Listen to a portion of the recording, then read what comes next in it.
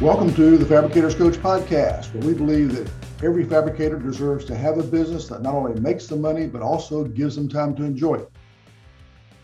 In each episode, our goal is to share real information that you can take action on and use today, information that, if you will use it, can help you reduce the chaos in your business, help you make more money, and help you get your life back. So our purpose is to discuss the most recent article in Slippery Rock Gazette. As Mark was asking a minute ago if I've done these before.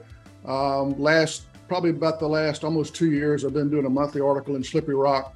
And then I'd try to do a webinar within a few weeks after that. We got behind a little bit late last year, but we picked it up and done it pretty consistently this year. So I don't have a lot of, in this one, I do have some prepared content because there's some metrics we'll go through and some calculations. It'll take a minute. But I'm gonna let you folks manage your own mutes.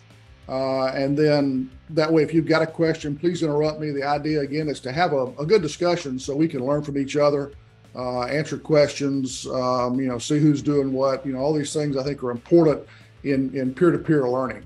The article we're going to review is the August article. It's called, "Is That All This Data Is Good For?" You can get a copy if you go to slipperyrockgazette.net. It'll be in their current issue online. Or you can hit our website at fabricatorscoach.com, hit the blog menu, and you can get access to this article and a lot more. There are also some free tools and things there as well. This is number 8 in a 12-part series for this year.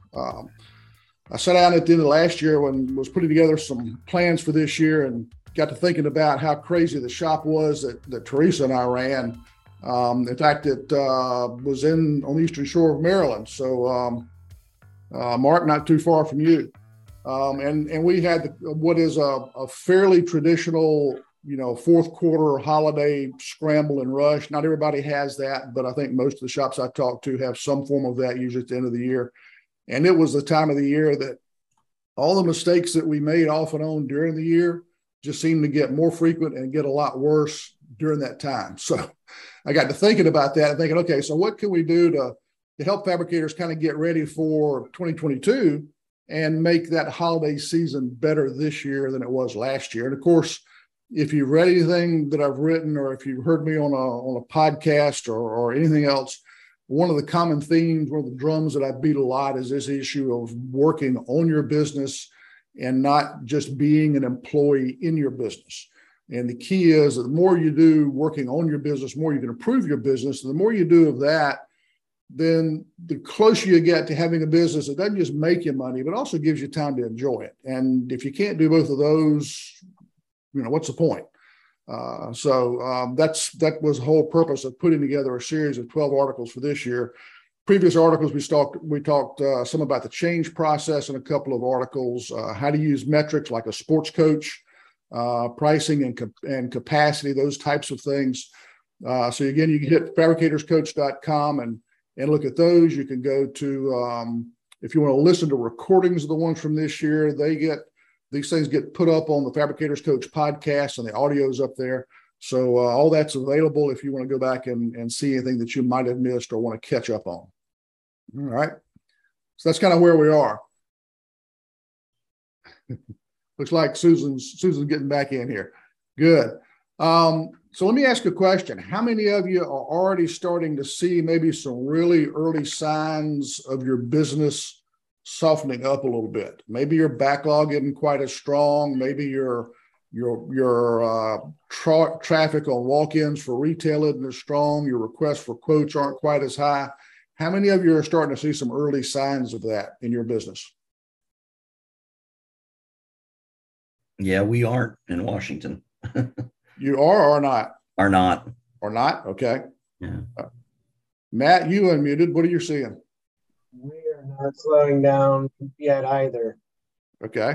Contractors that we talk to and work with, they're saying the same thing. They don't see it slowing down anytime soon, but I'm still waiting to see it, right? Right. Mark, how about you? We're a little sloppy on our metrics management tracking. which is an initiative that I'm going to be digging in on. But new construction is going to slow into 2023.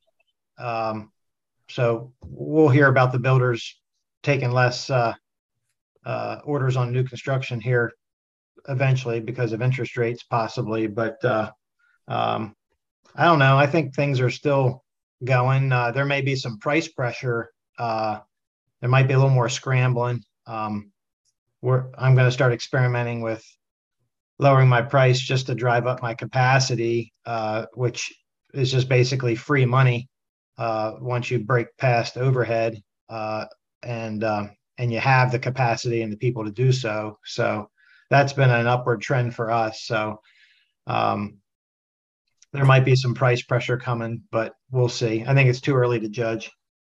Okay. Susan, do you have a feel for whether you guys are seeing any potential slowdown coming soon in your business? We're still very strong at the moment. I do some reporting in our sales dashboard. Maybe not quite as strong as the second quarter, but we are still rocking and rolling. Okay, well, good. I'm glad to hear everybody's business is strong. I hope all of you are tracking leading indicators like website traffic, social media engagement, your walk-in traffic, your request for quote, that kind of stuff, because those leading indicators are really key to help. And what it does is it helps, and this is something you'll hear several times today, is it'll help quantify your intuition on what's going on, be able to put some numbers to it. And those leading indicators are really key to help you get a feel for what your sales are going to look like, several weeks to a month or 2 or 3 down the road. So what I'm seeing in the fabricators I'm working with is certain parts of the country are like you folks are still wide open and strong.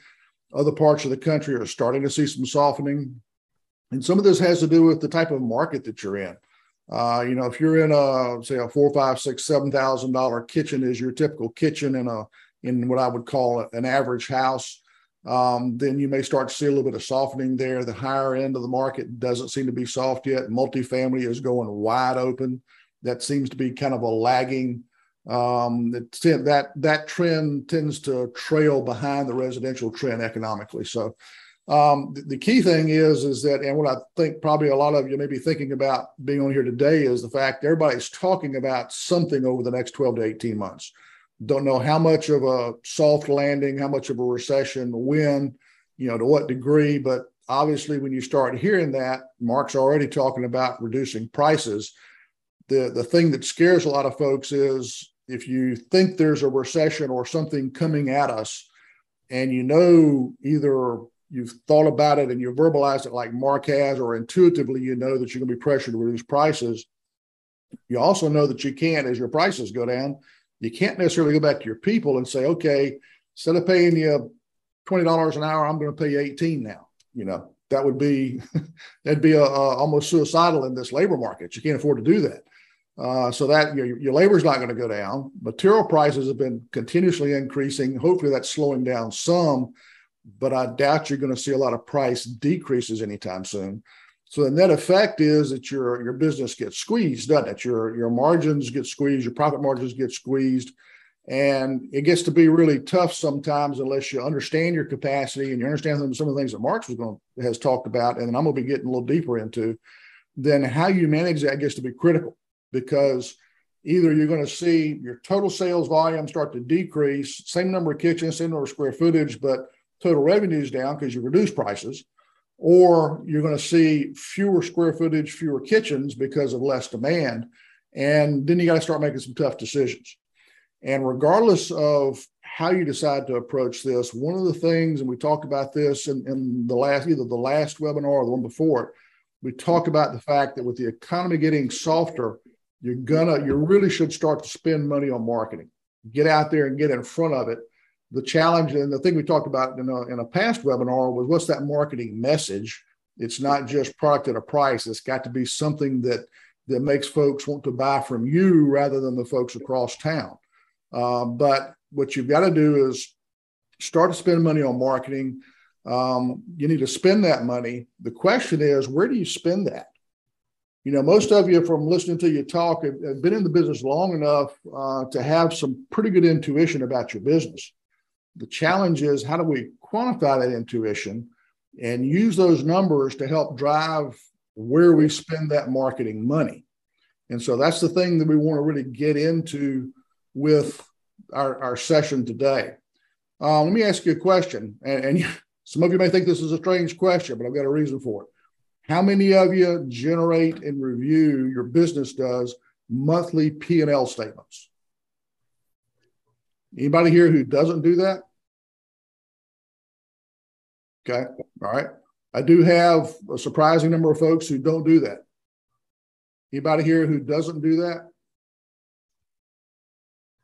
All right. For those of you who do, how well do you understand what that's telling you? How useful are they?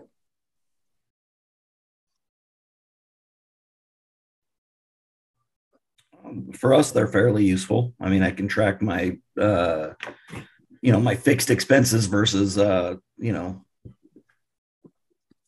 my costs that aren't fixed. So, okay, fixed versus variable. Sure. Okay. To me, monthly P&Ls are challenging in a lot of ways. Part of the challenge is I don't have a great memory. So, when I get a P&L about the 10th or 15th of August this month for what happened in all of July, it's really tough for me to go back and remember what all did we do in July, and how did we, what were the things that happened that made that P&L come out the way it did? I've got a much better memory of what happened yesterday. And so one of the things that P&Ls don't tell you, and standard GAAP accounting struggles sometimes to tell you, is how profitable was yesterday? Not just was it profitable, but by how much? Or if it wasn't, by how much? How are you doing so far this week? It's the 19th of August. What are you doing so far this month? And based on the orders you've already booked, the installs you've got scheduled, and what you have planned for the rest of the month, what do you think the bottom line on your P&L is going to be for the month of August, sitting here at the 19th of August? How much profit do you plan to make next Thursday? Those are some of the things that standard P&Ls and standard GAAP accounting, and GAAP accounting is generally accepted accounting practices, GAAP. Those things are really it's tough for those systems to give you that kind of information. And let me ask you, I asked a lot of questions.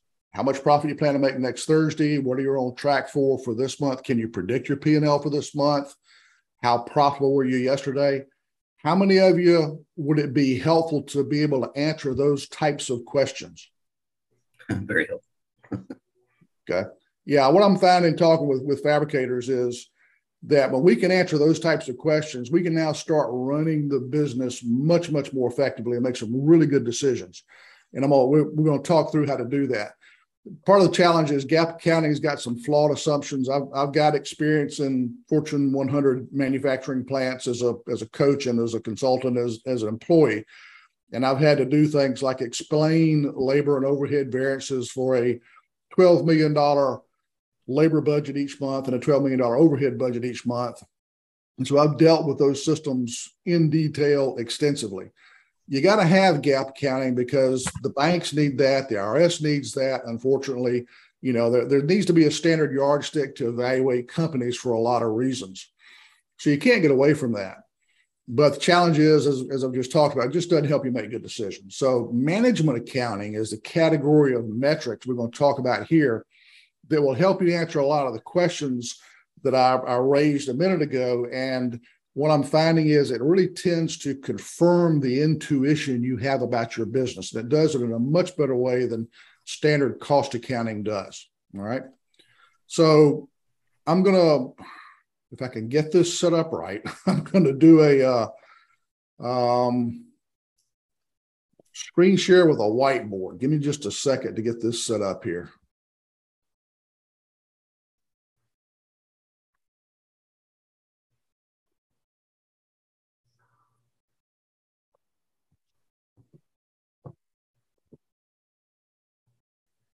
I got to stop the share first, then do a whiteboard. Didn't do this.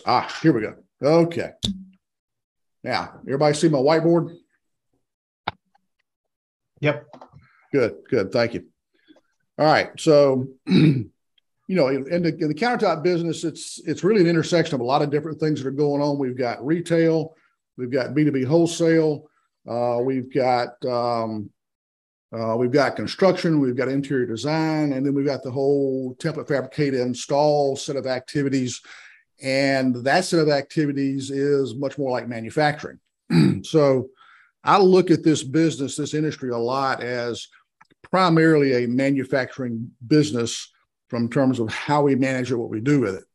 And with that, I want to do a really quick, just a couple of minute explanation of some of the foundation of the metrics. Then we'll talk about how to use those. But in manufacturing, we've got our classic manufacturing plant. Everybody see that? Yep. Yeah. All right. And what happens in a manufacturing business is we have raw materials that come in. We have this miracle. I'm trying to do kind of a sun starburst thing here, this miracle that occurs. And then finished goods ship out. And that's manufacturing. Okay. So let me ask a question. Who determines what we pay for the slabs and sheets we make countertops out of? Who determines what we pay for raw materials? Supplier. So your suppliers, if they wanted to raise prices, they could charge you $1,000 a square foot and you'd still buy from them. Not exactly. It's a trick question, obviously. It's a market decision, isn't it? And even though you may not feel like you can negotiate some, in reality, they can't charge more than the market will bear. All right. And there's also the opposite. If they charge too little, the market wonders if it's any good or not. So the market essentially sets the price that we pay for the goods that come in. And when you look at the finished products that we ship out, these finished goods, the market sets the price on those too, doesn't it? Okay. So if I do this calculation, let's call finished goods, let's call it sales price. I'll abbreviate that. If I take my sales price of my finished goods and I subtract this market-based number for the raw materials I bought to make those finished goods, from kind of that mile-high view of business, what have we just quantified? Any guesses? Manufacturing cost. Was that Matt? Manufacturing cost. All right, manufacturing costs. That's really close. What we've done is, since the market sets the price we sell goods at, because we can't get $1,000 a square foot for finished countertops. I wish we could, but we're not. And we're not going to pay $1,000 a square foot for materials. So the market essentially has just quantified all those activities that happen inside that manufacturing plant. If any of you are familiar with Lean Six Sigma, there's a term called value added. And value added is all the activities that we do to turn slabs into countertops. All right, those are value added activities. Everything else is non-value added. That's a whole nother webinar, okay? But we've just quantified that. We put a dollar figure on it. That's the value that the market places on all the activities that we execute to turn raw materials, turn slabs and sheets into countertops. And the term we use for that is called throughput dollars. Throughput dollars, excuse me, is the cash that we generate. And so if we take an order and we do this calculation, we will get the cash that order generates. Now, I'm using raw materials as kind of a generic term. There's some other factors we'll include in that if we did a real calculation, but for the purposes of this webinar, I'm just going to call it all raw materials. Now, there's a really significant factor that's missing in here in this calculation. If we're looking at key metrics to run the business, what might that factor be, you think?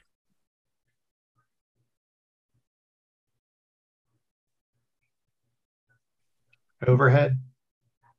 That's part of it. Yeah. It's really the cost for all those transformational activities, and it's labor,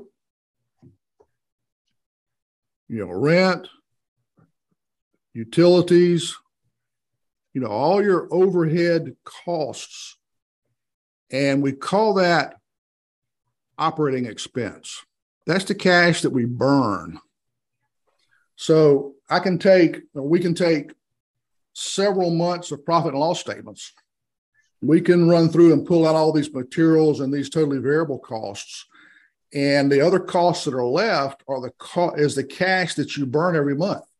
And on a month-to-month basis, that's relatively consistent. It doesn't change a whole lot. Okay. You may have an annual payment for workers' comp or something that'll bump you up one month, or you pay bonuses at the end of the year, may bump you up or something. But in general, over a representative time period, and sometimes it's 3 months, 6 months, a year, it depends on your business. And, we'd have that discussion separately, but we can figure out on an average basis how much cash you burn on a monthly basis. Okay. So let me ask you this question. If I do this calculation, I take throughput dollars for a given time period, say a month, and I subtract the operating expense for that same month, what do I get? Profit. You got it. Dead on. Absolutely. Throughput dollars is the cash we generate. Operating expense is the cash we burn. And if we generate more cash than we burned, we're going to have a profit. Exactly right. And obviously, if we have more than that, then we've got a profit. If throughput we generate for the month is less than the operating expense we burn for a month, then we're going to have a loss. Another calculation we can do is we can take this throughput dollars for that month. We can divide it by the operating expense dollars for that month. Anybody got a guess as to what that might be? Margin. Not quite margin. We call it productivity because it's the productivity of money. If I take the throughput dollars for a month, I divide it by the operating expense dollars for the month, the cash we generated for a month divided by the amount of cash we burned for the month. And I get the result of that equation is 1.0. What does that mean? That's your efficiency. Well, it's the efficiency of money. Yep. Agree with that.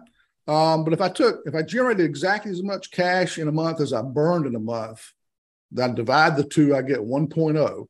Let's say that you burn $100,000 cash a month and you generated enough throughput of $100,000 a month. You divide the two, you get 1.0. That means you broke even. Break even point. Yeah, exactly. So if you take your throughput and you divide it by operating expense for last month and the result is a 1.2, what does that mean? That's a loss. Well, if you have the cash that you generated divided by the cash that you burned, and you have a number greater than 1.0, then you made a profit. Oh, I'm sorry. Yeah. Okay. And you can take, what's cool about that is you can take that and you can drive bonus systems, incentive plans, and stuff like that off of those numbers. Okay. So that's fun. The other thing we can do is we think about this business, regardless of how you get paid. Some folks, like on retail, they'll get all the money up front. Like when I go to Lowe's, buy something, I got to pay them up front before I walk out of the store. Some do a half down, half on install. Of course, if you're doing commercial, you got different payment terms. But at the end of the day, in this business, the job's not done, obviously, until install is complete, but it's not really totally fully done until the customer's happy, right? I mean, that's the goal. That's the whole purpose of the whole deal, is to make sure these customers are happy so that we can move on and deal with the next customer. Anybody disagree with that? I'll say a big amen to that. Okay. All right. Good. Thank you. Yeah, that's not a trick question. That's definitely the goal. We've got to finish that job. We've got to make that customer happy. And then we can score the throughput for that job. So we can do things like, okay, let's say we've run the numbers and we've got the average operating expense per month for your business. And if we divide that by 20 working days in a month, and yeah, I know some months have more than that, and sometimes you work Saturdays, but 20 is a good number, because if we cover 20, any additional working days are gravy. Okay. So we take that and divide it by 20. And let's say your operating expense per day average is $5,000 a day. Now we can sit down and say, okay, today is Friday the 19th. Yesterday, we had 2 jobs that we had to install. We scheduled install. We finished both of them, and the throughput dollars for both of those jobs put together was $6,000. Did we have a good day yesterday or not? Our average cash burn rate is $5,000 a day. Yeah. We generated $6,000 in cash yesterday. Doesn't that mean you made $1,000? Absolutely. Yeah. Now we've got a daily metric. All right. We can sit down and, yesterday felt good. We finished both jobs, both customers are happy. Great. Good day. How good was it? It was $1,000 good. Is that helpful to know? Yeah. Okay. So we think about this whole focus on install. There are a lot of things we can do with this, and I won't get into all of them right now. There's a daily, first thing in the morning stand-up meeting. How will the installs go yesterday? If in one of those two jobs we broke a splash, didn't have enough on the truck to finish the job, we had to come back to the shop, cut a splash. We're going to go back out today to finish that job. If that job, let's say that was the second job of the day, had $3,000 in throughput associated with it, and the other job had $3,000, then we want to have a rule like, okay, we don't score the throughput for that second job till that job's absolutely totally done. That customer's happy, right? That's our objective. Right. Now our score for yesterday was $3,000 compared to the $6,000 we thought we had. Yeah. So was yesterday a good day or not? Bad day. Not a good day. Agreed. You're in. Yeah. Now, the good news is when we go finish that job today, we'll take that $3,000, subtract that additional material that we had to make that splash out of.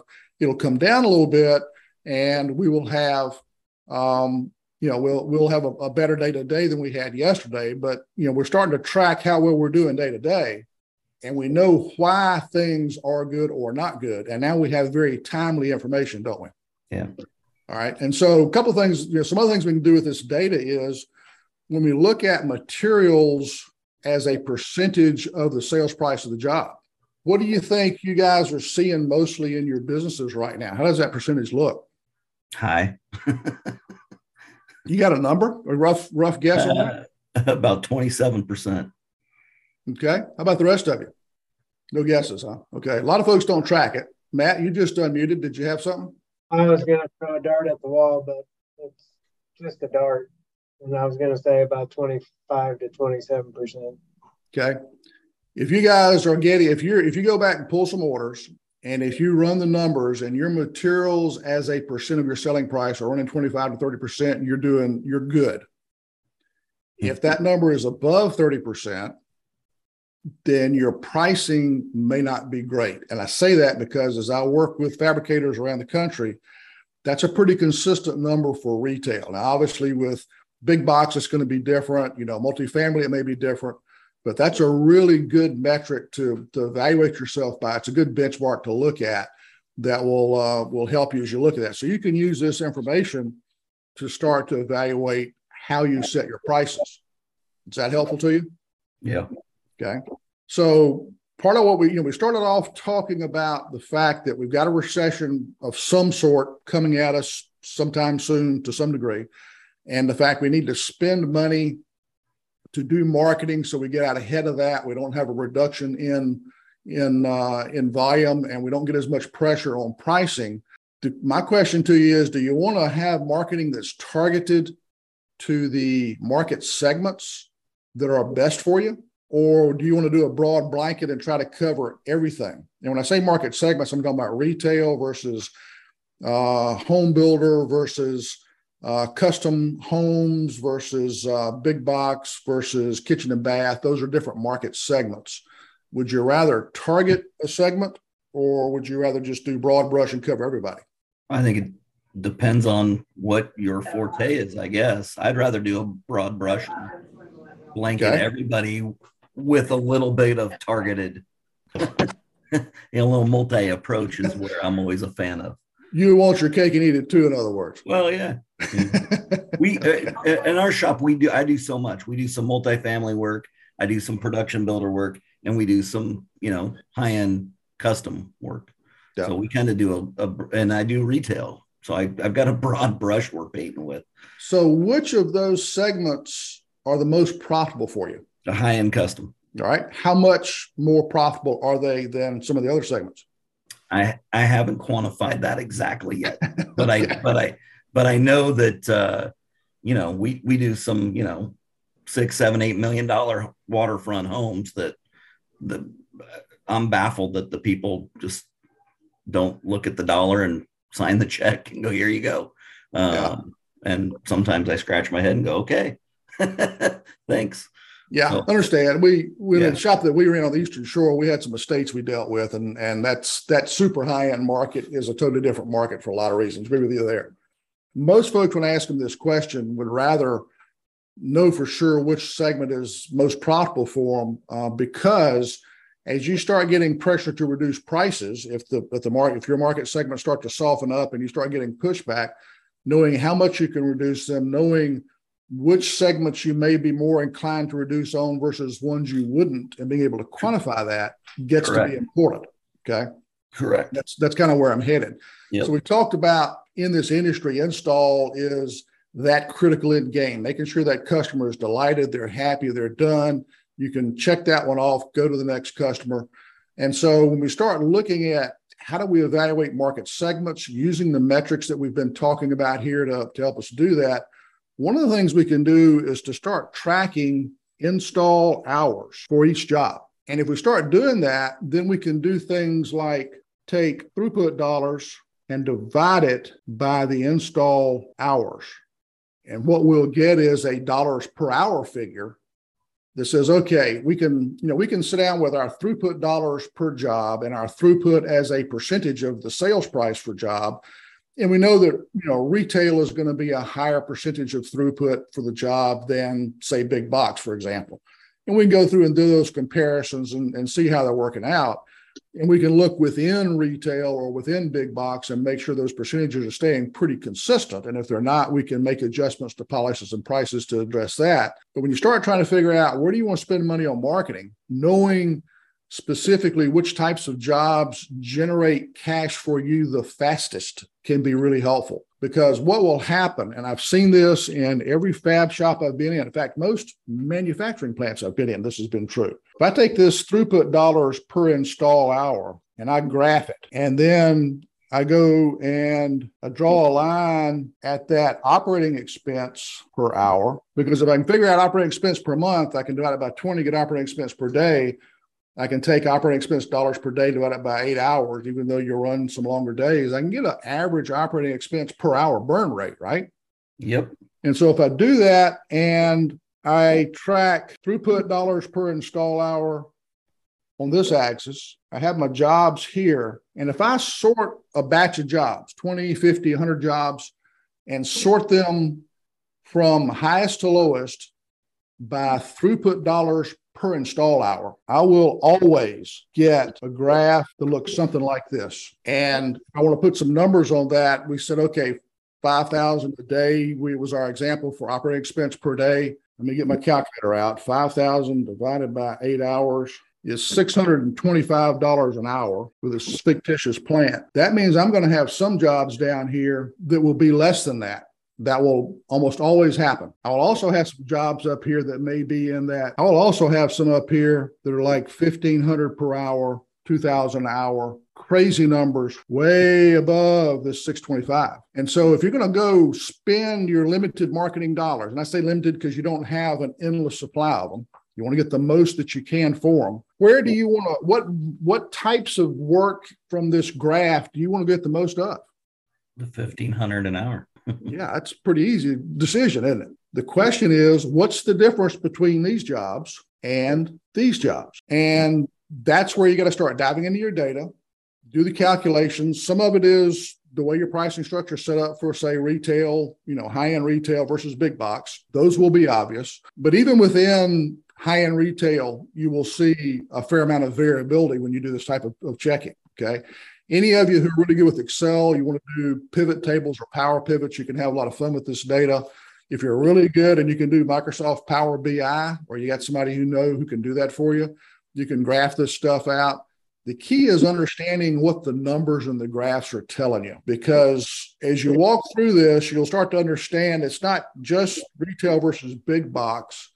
It's also the distance that you drive to jobs. If you've got some jobs you go to that are 2 hours out, hour and a half out, whatever, that's part of that install time. Those are obviously going to be low on the graph, but then you want to take that geographic area and you want to compare the jobs within that geographic area to see what kind of variability you have there. Mm-hmm. So understanding, you can start to compare material types, quartz, granite, porcelain, quartzite, marble, the whole bit.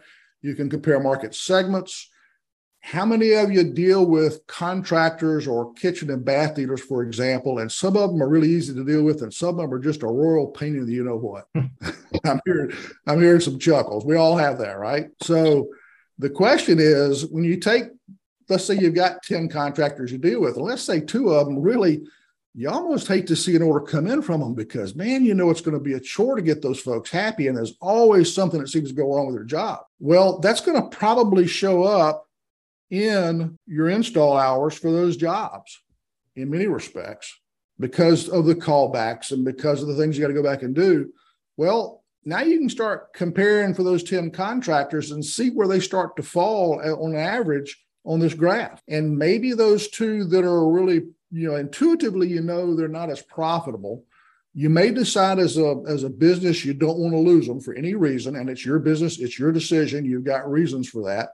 But maybe you'll do things like mark their jobs up a little higher.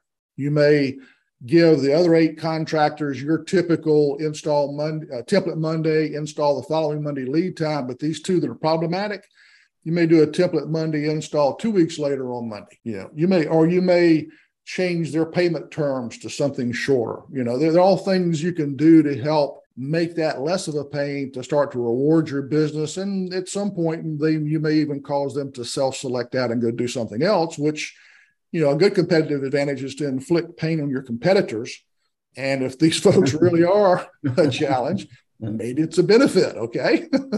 So we've just done that exact same thing. We have gone through a list of vendors and had our sales staff rate them as A, B, and C based on some of these very things, and that difficulty to deal with, throughput, all of that went into their rating. And in times when we are very busy, those customers that are A customers, they're going to get the preferential treatment. Fantastic. Did you guys actually use some of these specific metrics to do that ranking?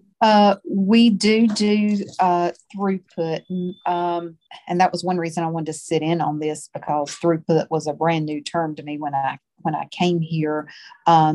We do look at throughput, and I've been investigating in our fab shop, our square footage per man hour, not equated it back to throughput yet, but just to kind of see, that goes a long way. And how much money are we spending in the fab shop for labor? So yeah, and I'm digging into throughput a little bit now, but yes, our sales staff is very good with throughput. They calculate estimated throughput for every job. And then at the end of the job, we go back and calculate actual throughput after we've had any callbacks or such. Sorry to interrupt, but I just wanted you to know, yeah, we were doing some of that, and that was new to us, rating some of those customers and using those metrics. Excellent. It's great to hear you doing that. It's something that I rarely run across a fabricator who does that. So I'm really glad to hear that you guys are doing that. Appreciate you sharing that. It's having this data. I mean, if you didn't have the data, you're doing this based on, somebody likes a customer, doesn't like a customer, sometimes influences that evaluation because you don't have numbers. You got a contractor or a kitchen and bath dealer who in the last month or so has had some turnover. They've been tougher to deal with. That could influence the rating. But if you got the data, it's a much more objective analysis.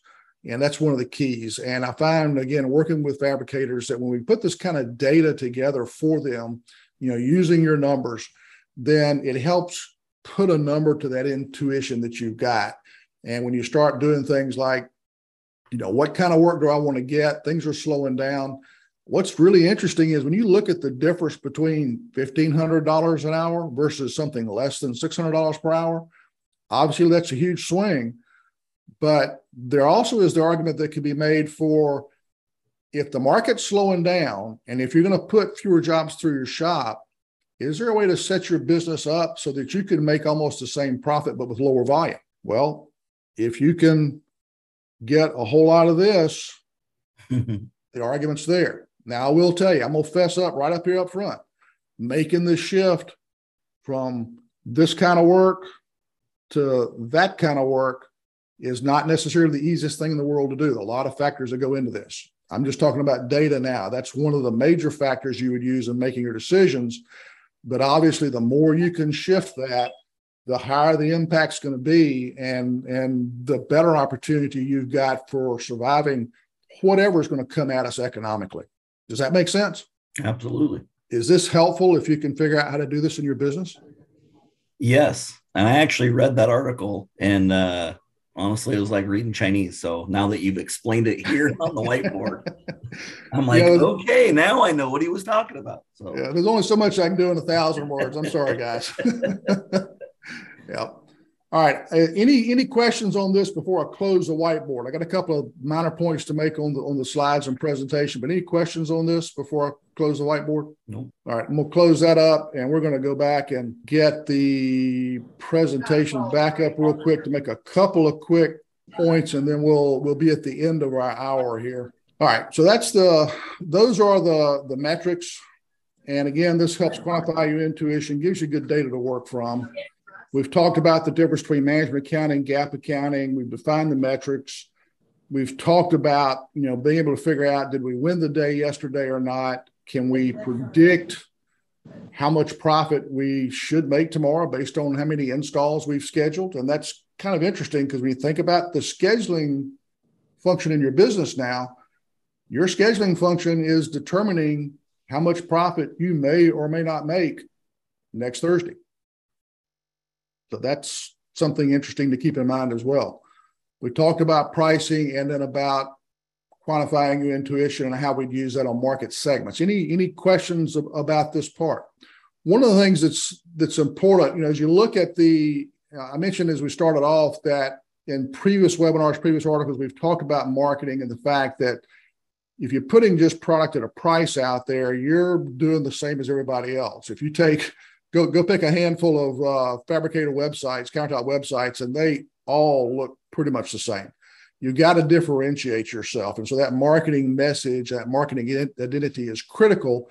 And that marketing message needs to be different for each one of your market segments. So if you're going to pick not just one segment, but 2 or 3 in that higher throughput dollars per hour range, you need to make sure you got the right message for the right segment. But the reason I make that point is that when you start running the metrics are great. They can help you a lot. No, I think everybody agrees with that. The challenge is you've got to work that with your marketing identity, with your marketing message. It's got to match with the channel you're going to go after so you can hit that $1,500 per hour or whatever that high-end metric is for you. And that all has to pull together. Those are key things to really make that work for you. And those are the things I really think fabricators need to be doing to get ready for what's coming at us. Some of the past articles that deal with some of these same topics and get into a little bit deeper into some of the calculations, I've got those up here on screen. You can get those, again, at Slippery Rock or at fabricatorscoach.com. They're there. We've got just a minute left. Sometimes I get some questions that pop up after the articles. People come in and say, hey, what about this? What about that?